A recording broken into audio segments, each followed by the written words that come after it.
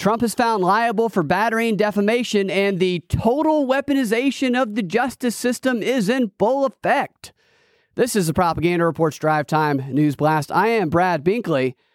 Top story, I think you know what it is. A federal jury has found former President Trump liable for battery and defamation in a lawsuit brought by writer E. Jean Carroll, who says he raped her in a Manhattan department store in the mid-90s. Her story is basically that they ran into each other on the streets of New York City, and Trump invited her to come up into the department store with him to help him shop for a gift for another woman. They were walking around shopping, having a good time. It was very flirtatious, and they ultimately ended up in a dressing room together when all of a sudden things took a turn when Trump laid a kiss on her, pushed her back against the wall, pulled down her stocking with one hand, and then raped her in that changing room. Now, there were no witnesses to what happened, nor was there any camera footage from the store.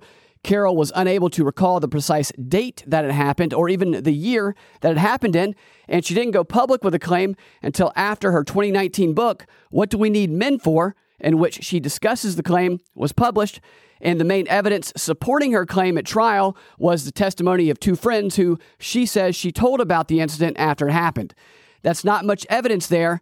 However, this was not a criminal case, so the burden of proof is much lower. Instead of having to prove the case beyond a reasonable doubt, the accuser's lawyers, her lawyers, only had to show a preponderance of evidence, meaning that they only had to convince the jury that it is more likely than not that Trump raped her, which they were unable to do.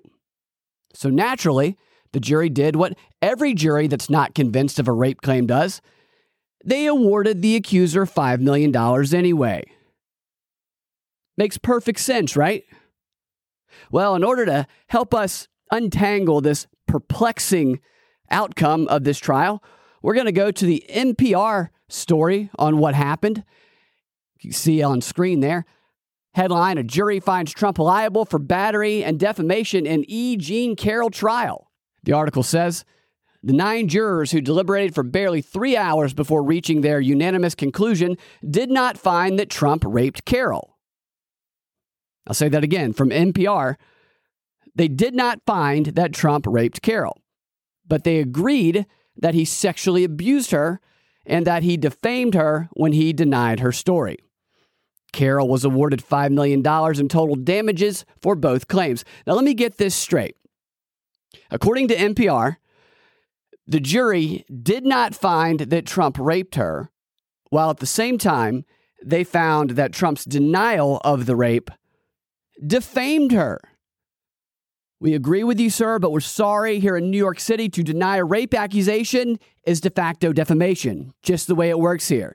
Is this a precedent being set here if you're a public figure with lots of money? I mean, don't ever go to New York if you're a wealthy public figure, by all means. I mean, I'll accuse you of something if this is a standard going on there. It's not just his denial outright of the rape. That's why they found him liable for defamation. It's also apparently because of social media posts denying the incident ever happened altogether, saying he didn't know her and claiming that she made up the story to sell her book, which there's no evidence that that could be the case. The jury, according to NPR, the court documents, I have not found them yet. I don't think they're out yet. They found that Trump's statements were made with actual malice, meaning with the knowledge that it was false or with reckless disregard of whether it was false or not. So with actual malice is the standard you have to meet for defamation when it is a public figure. And apparently this lady is considered to be a public figure. But with actual malice means that Trump, like it says, he knew that it was false. So he was intentionally lying to defame her, but it wasn't about the rape part because the jury seemed to agree with that. Was it about the part about him saying she did it for her book?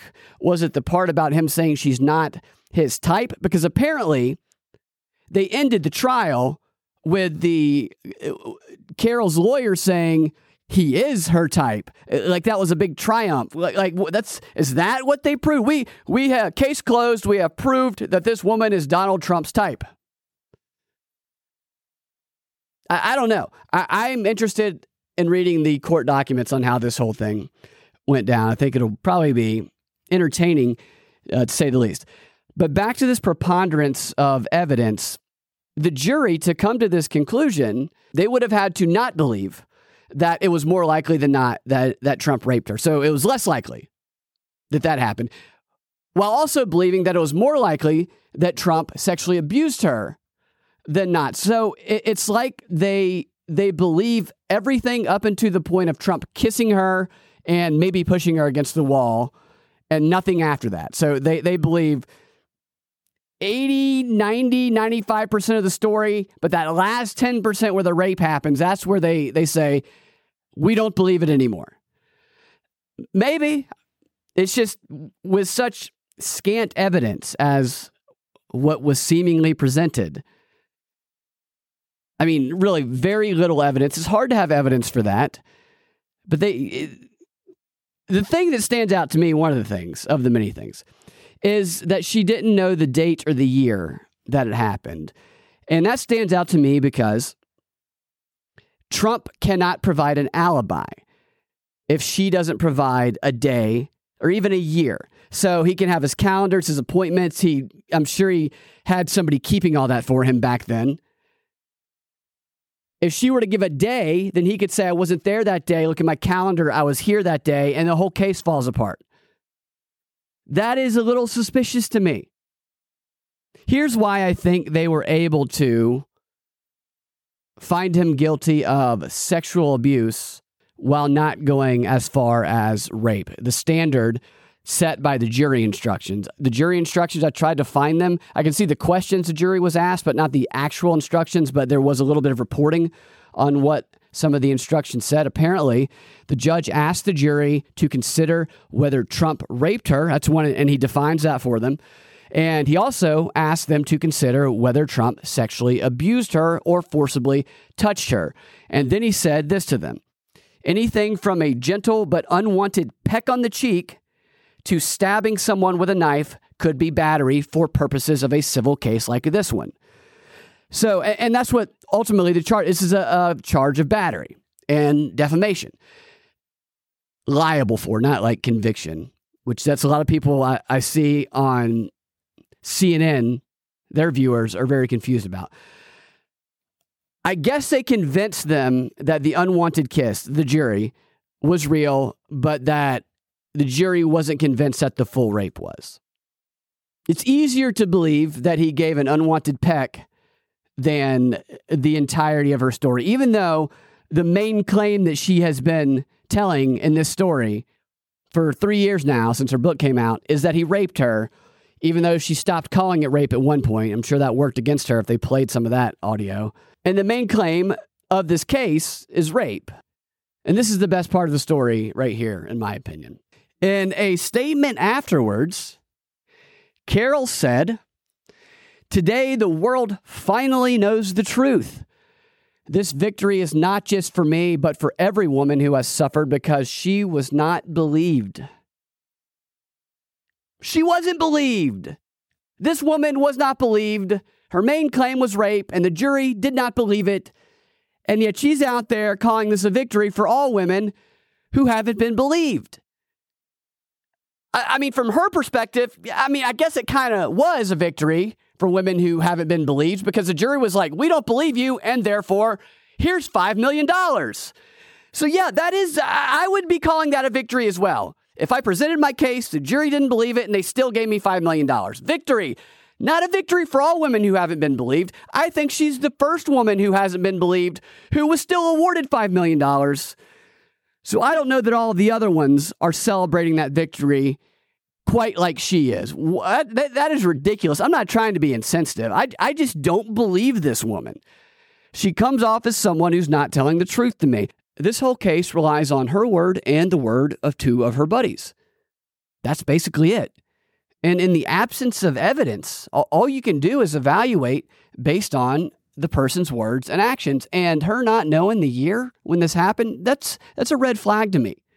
Just as is her strange victory statement, just as is all of the interviews that she did with CNN and MSNBC back when she first came out with these accusations during what people in public relations might call a book tour. Nothing but red flags to me. You've probably seen some of these clips, and I'm not going to go through too much of them, but just as a refresher. So you say you were in Bergdorf Goodman. I was coming out of Bergdorf's. Which was a store I heard you liked a lot. It's a posh and cozy. Your whole face lights up when you talk about Bergdorf Goodman, by the way. Her whole face lights up when she talks about a place she claims to have been raped at. She calls it posh and cozy. Those don't seem like words that people would normally use to describe a place where something like that happened to them at. And she goes there all the time. Maybe I'm wrong, but it just doesn't seem like people frequently go back and visit the place that they were raped at if they don't have to. I could be way off on that. This just seems like an odd way to be giddily telling a story about such a awful incident, an awful, awful thing to happen to somebody. I was just there today. Okay. I just loved it. She's just there today. She just loves it. Listen to this one. And so we went up the escalator. We went to the lingerie department. It was empty. There was nobody there. There was nobody on the whole floor, frankly. I think you go through bathing suits and cruisewear, and the store was not popular at the time. Nobody was there on the counter. That's going to sound strange to people that nobody was in the... Because Bergdorf's is the greatest store on the earth. They take care of whatever you want, they're there. Mm-hmm. If you're thirsty, they'll bring you water. They'll get you whatever. They'll call all over the country to get whatever you want. It was a moment in time. Nobody was there. Plus, a dressing room door was open, which is very unusual because usually they're locked. Mm-hmm. And the attendant comes and locks it, escorts you in. It's okay. If you're thirsty, they'll bring you water. They'll take care of whatever you need. Call around the country. They got you. That is, unless a rape is going on. Then you better not get thirsty because there's no one to be found. And no one was on that floor in this store. This store is located on Fifth Avenue in Manhattan. It's been around since 1899. It's not just one of the most famous stores in New York City. It's one of the most famous stores in the country. It's in a whole bunch of movies. There's people bustling around there, in there all the time. You can tell Anderson Cooper recognizes the BS that she's putting forth there. It's ridiculous. And not only was it uncharacteristically empty that day, but, I mean, you can't get into a dressing room at the Goodwill without a key. But on that day, in this luxury department store, there happened to be a dressing room door open, strangely. All of the pieces just fall together for this story. It's a little strange. Watch this one here. She's telling the story about what happens in the dressing room. And watch her when Anderson Cooper asked her why she started laughing. This was kind of a New York moment. Like one of the those best things. just like the best New York. Donald Trump is going to put on a filmy bodysuit. It's like, oh, I couldn't. So let's go in the dressing room. Have you ever seen someone recount their story of such an awful moment with such glee? I thought, yeah, I'm going to make him put pants on. Walked in, and the minute I was in there, he shut the door and pushed me up against the wall and bang my head on the wall and kissed me. It was so shocking. I couldn't, of course, I started laughing again. Because. You started laughing? Of course. Why? Why, of course? Because it was a way of, if it was at all erotic in his part, it would, if a man is laughed at, it usually will make him, and he put his shoulder against me to hold me against the wall. And at that point, I realized that I was in a very... You notice she didn't answer the question about the laughing. She just changed the subject back to the story I think she had rehearsed. And Anderson doesn't go back to it. Just something that's stuck out to me, and I'm sure you guys have seen this one. You don't feel like a victim. I was not thrown on the ground and ravished, which the word rape carries so many sexual connotations. This was not sexual. It hurt. It just, But I think most people think of rape it is a violent assault. It is not. I think most people think of rape as being sexy. Let's take a short break. Think of the fantasies. We're just going to take a quick break. If you can stick around, we'll talk more on the other side. You're fascinating to talk to. She's looking at Anderson Cooper like she wants to push him up against the back of a wall in a dressing room. Also, somebody should hook her up with Bernie Sanders, as we all know that he loves to write essays about rape fantasies. I don't know. I just don't believe her. I disbelieve her so much. If I had $5 million, I'd give it to her immediately. That's how much I don't believe her. I'm not trying to be insensitive. She just comes off as a pathological liar to me. I've talked about meeting a pathological liar or knowing one for the first time, really a real pathological liar, how it changes the way you view the world. Because before that, you don't realize how capable some people are of actually committing to lies for such an extended period of time and such big lies. She kind of seems like somebody like that to me. Now, that doesn't mean that somebody like that can't have something bad happen to them. Of course they could. Maybe Trump did it. Maybe I'm way off on this, but there's just not any evidence that he did it. Never seen a flimsier case, and she's not helping herself in the way she's presenting it. Obviously, Trump's going to appeal this. His lawyers already announced that, but how long is that going to take? That's probably going to take until after the election, at least up until near it. And maybe they can expedite it. I don't know, but whatever. I think it'll probably take until near the election, and that'll give the media exactly what they wanted. This talking point that they'll be able to propagate up until people cast their votes, which they'll be able to call Trump the presidential candidate who's been liable for sexual abuse. They'll start saying that will morph into convicted. They'll say he's been convicted or he's guilty of sexual assault, which is not the case. That would be a criminal proceeding. I mean, I was watching Jake Tapper report the story when it initially broke today, and he said during his show, he said, I'm getting a lot of questions, people asking, is Trump going to have to register as a sex offender? As though Trump had been found guilty in a criminal court for a sex crime, which this is not even close to that. This is civil court.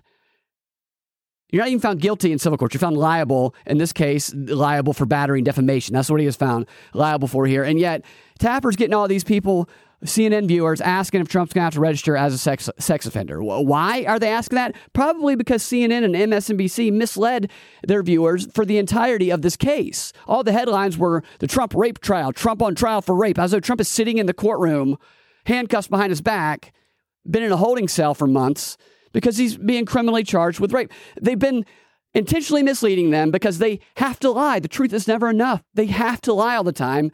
Maybe stop lying, Tapper, and you won't have people asking that question during the middle of this breaking news, and all your viewers be disappointed that he's not going to be on the sex offender list. One other thing, and this is weird, the jury is completely anonymous to both sides, which means during the jury selection, you can't go look at their social media and see if you can find any bias one way or another. And the judge here was keeping the jurors' identities secret from both sides' lawyers because, and this is what he said, if jurors' identities were disclosed, there would be a strong likelihood of unwanted media attention to the jurors' influence attempts and or of harassment or worse of the jurors by supporters of Mr. Trump. That's a quote in NPR of what the judge said. That sounds a little biased to me. And really, is it more likely that these jurors would be harassed by Trump's supporters trying to get them to find him not liable, or that they'd be getting harassed by Trump haters, rabid Trump haters, trying to make sure they do find him liable? I don't think it's so clear cut there. I mean, if these jurors came out and said who they are, they would become instant celebrities. They'd be interviewed on MSNBC, CNN, featured, 60 Minutes. They'd probably get a book deal. They would become heroes to the anti-Trump movement. They could just move to Portland or something. I don't think it's just what a biased thing for a judge to say. I think this, actually, I don't know if it'll get thrown out. It should get thrown out, probably. But I don't think we're operating by the letter of the law at this point. I think it's weaponized judicial system. I will tell you this, though. Maybe there were a few jurors on there who wanted to find Trump liable for rape as well, who might feel that the reason they were not able to is because there were a few other jurors who just didn't hate Trump enough. It wouldn't surprise me if we see some of these jurors doxing each other and blaming each other for not getting the full rape talking point, the full rape liability. Maybe. Could possibly happen. One other thing. I don't know if they made this argument, Trump's lawyers, but what she described kind of sounds like Trump's locker room talk, where he says, you walk up to him, you kiss him, you grab him by the... She kind of described that happening to her. And her lawyers, petitioned to get that introduced as evidence and played to show a pattern of behavior. Now, that video came out years before she wrote this book and made this claim. If I was his lawyers, and maybe they did, I would float the argument that maybe she got the story. Maybe it was inspired a bit by that Trump tape. And maybe I'm way off on this. I could be way off on all of this. I could be a giant jerk right now. It's like a challenge of being a skeptic. It's like atrocity propaganda. You see something that looks like textbook atrocity propaganda. You know that atrocities are real and they happen. You also know that atrocity propaganda is real and it happens. Has been used throughout the history of war. If you say something about it before it's exposed, well, then you're all of a sudden a jerk. Because that's how atrocity propaganda works. I mean, we saw some of it at the beginning of the Ukraine war. That was, in fact, exposed. And until it was exposed, everybody who said, hey, that doesn't look right, was like, how dare you question that? The babies and incubators thing. That's why it works, man. You know, I'm no Trump defender. If there's evidence that he does something, whether it's in regards to this person or another, then by all means, he should be held accountable. But I am also no proponent of the hashtag believe all women movement. That slogan that emerged with the hashtag Me Too, which she echoed in her victory statement that she said earlier. What a dumb thing. You shouldn't hashtag believe all anybody. That just makes you vulnerable to being, you're like the most manipulatable person on the planet if that is a slogan that you commit to. It's a brainwashing, critical thinking, short-circuiting technique. It's wrong to even question it. I mean, you are a slave if you adapt that type of mentality in regards to any group, any person, anything. So I don't mean to sound like a jerk. I hope that I didn't. I probably did. Anyway, we're witnessing the total weaponization of the justice system, and it's not only going to apply to one side or the other. So as long as we allow this to be a thing, it's going to continue to be a thing. And it's only a thing because of the effective propaganda that surrounds it. That's the only reason that it works. You buy into the propaganda, then this type of thing happens. And I know a bunch of people are going to be happy that this is happening, but they won't be when it's happening on the other side. We got to stop falling for the divide and conquer bait. Oh, listen to this. This is kind of funny. This is Trump's lawyer, Joe Capina, I guess is his name. He's speaking to the press after the jury came out with their conclusion. And this is on CNN, so I think that I can air it. Earmuff warning, because you're going to hear someone in the background yelling while he's trying to talk. That's all I'm playing it for, is so you can hear this guy heckling him as he talks to the press. Again, this is Trump's lawyer. But again, they found him not liable for the rape. You're a fucking Neanderthal. What do you make of the fact that they decided to... Now, the guy, his lawyer, Trump's lawyer, just stopped talking, and he just turned around, looking like he's like, I'm looking for the guy. What is that guy calling me a Neanderthal? You want to come say that to my face, pal? He's got that kind of look on his face, like he's about to pull out some brass knuckles, and I'm going to show him what a Neanderthal I am. What do you make of the fact that they so quickly decided on sexual abuse, but didn't go as far as saying this was rape? Yeah, it's what I said earlier. Okay, yeah, so that goes on for a minute. He just calls him a Neanderthal. You're effing Neanderthal. And it wouldn't surprise me if that guy went over and talked to the guy. In fact, at the end of this, he says, I think, I'm going to go over there and I'm going to talk to my friend. I think he does say that. Hold on. Let's see. Which is a bit inconsistent, right? It's a bit inconsistent because all along she claimed this was a rape. Not that she wasn't certain if it was a rape. It was a rape. And she said that, and jury rejected it. So it's hard to sort of square that with the rest of the verdict. But it's a good question. I'm a little perplexed, guys, honestly, in that regard. Okay, I'm going to go now. I have a fan that wants to talk to me over there, so I'm going to go address him. Thank you, Joe. Thank you, Joe. He's going to go address the fan. I wonder if he went over and talked to that guy. Now that would have been some good breaking news. Breaking, the face of that Democrat is what Trump's lawyer appears to be doing, while still taking questions. And that judge said that Trump supporters are the ones that the jury had to worry about harassing them. Whoever's yelling at Trump's lawyer, he won. Like, he's getting what he wanted, and he's still just yelling at the lawyer, yelling at a guy who, it's a good bet, could probably whip his ass. People need to just be cool, man. Man, everybody just needs to take a breath. And that's where I'm going to end the show for today. Thank you guys for listening, for watching, and we'll talk to you next time. Have a fantastic rest of your day.